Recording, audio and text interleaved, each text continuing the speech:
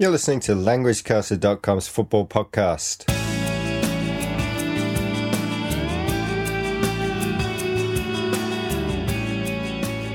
Welcome to this show, everybody. My name's Damon. I'm based in Tokyo, and this is the show for everyone who wants to improve their English and who loves the sport of football. Now, on today's show, we've got a main report brought to you by Damien. He's based in Hong Kong, and he's going to talk about the North London derby, the key points that you should know if you want to understand this rivalry.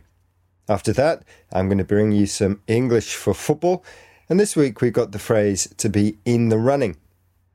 And at the end of the show, we're going to take a look at some of the predictions we had over the weekend and some that we still have to go in the Champions League.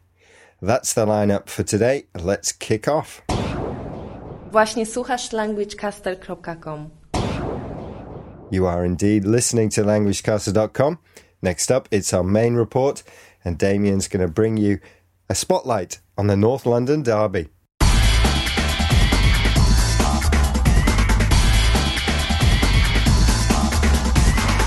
This weekend sees the second North London derby of the season, one of the biggest derbies in English football between Tottenham and Arsenal. And in this report we feature 5 important things to know about the North London derby.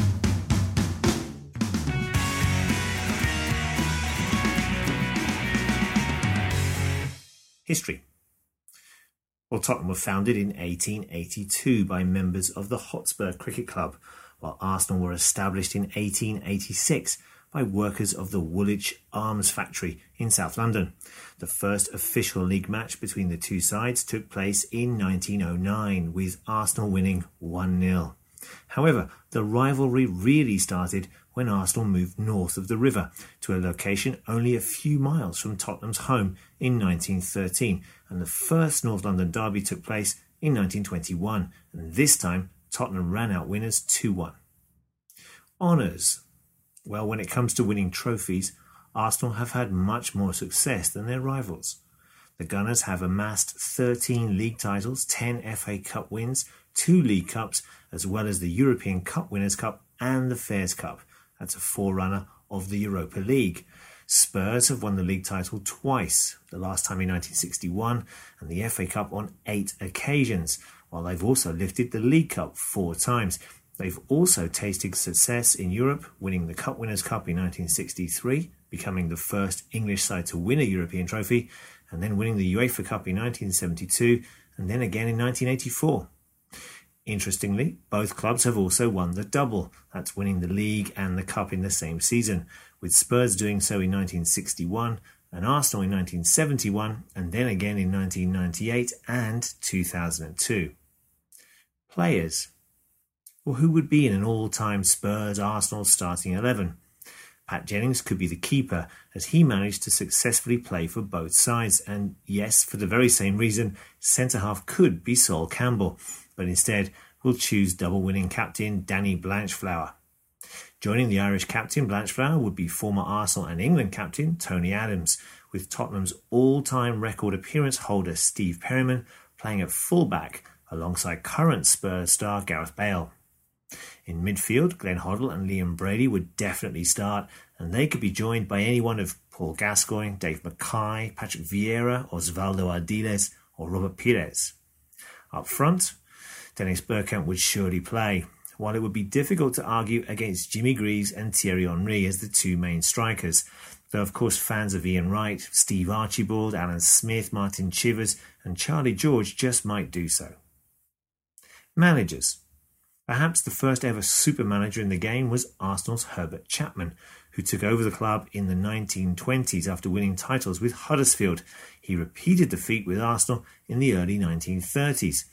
But Chapman is not Arsenal's most successful coach.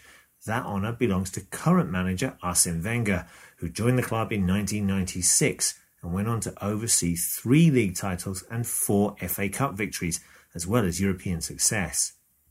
Tottenham's most successful manager is Bill Nicholson, who was in charge of the club in the 1960s, when Spurs were a force in the game, and Nicholson won the double in 1961 with a style of play that was both exciting and successful.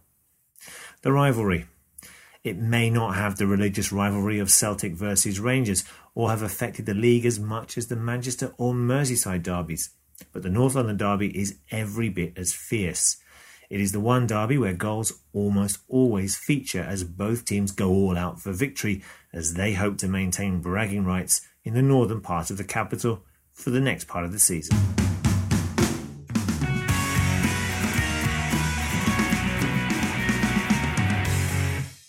Thanks for that, Damien. Remember, come along to our site and check out our huge glossary of footballing terms.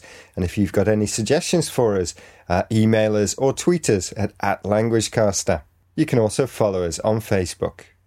Right, next is our English for Football phrase. Yakety yak, I don't talk back. Yakety yak, yakety yak. This week's English for Football is to be in the running. If you say a team is in the running, you mean that they have a chance of winning the league. They are one of the teams fighting it out for the title. You can also say a team is in the running for a spot in the Champions League, meaning the team has a chance of qualifying for the Champions League. We also use it to refer to managers looking for new jobs. If there is a vacancy, or soon will be, at a team, the press will often start talking about who is in the running for the job.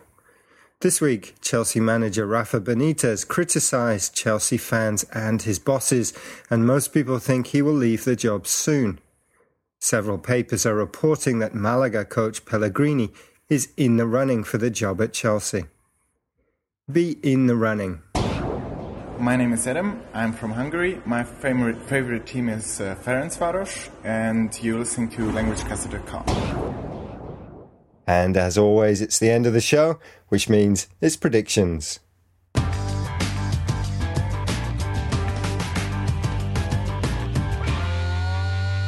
Now, this week's podcast was a little bit late, so some of the games we were spotlighting have already taken place. So let's go over a few of those. We've got two from Serie A. The first one was Napoli versus Juventus. Damien and our guest Paolo from Italy thought that Napoli from the south of Italy would win this one. Damien thought it'd be 1-0, Paolo 2-1. I thought it would be a draw, 1-1, and it was indeed a draw, 1-1.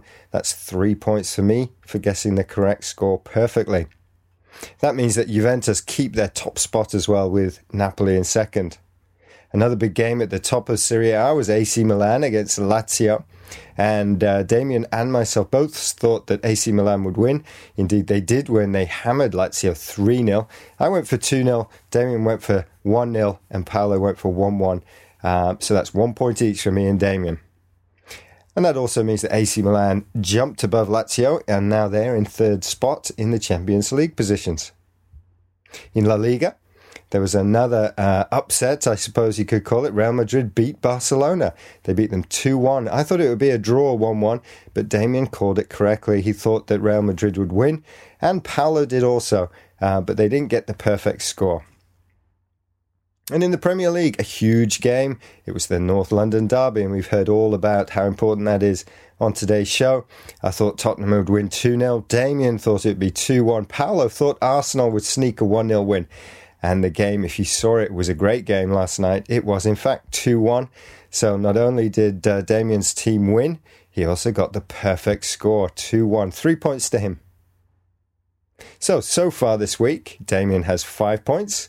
I've got 5 points, and Paolo, our guest predictor, has 1 point. But there are two more games to go in the Champions League. Borussia Dortmund against Shakhtar Donetsk is the first one we're going to have a look at. I think Dortmund are going to win this 3-1 comfortably at home. Damien also agrees with me. He thinks it'll be 2-0. Paolo thinks it's going to be a 1-1 draw. Then we got the Champions League, Manchester United against Real Madrid. I think Real Madrid, who seem to have hit a bit of form recently, and are really getting some good results. I think they're going to get another great result here at Old Trafford, and they're going to win 2-1. Damien thinks it's going to be a 1-1 draw, and Paolo thinks that Real Madrid are going to hammer the Reds 3-0. Well, we shall find out what the scores are in a few days. But that's about it for today's show. Thank you for tuning in. See you next week. Hope your football team does well this weekend, wherever they're playing, unless they're against Liverpool, of course. See ya. Ta-ra.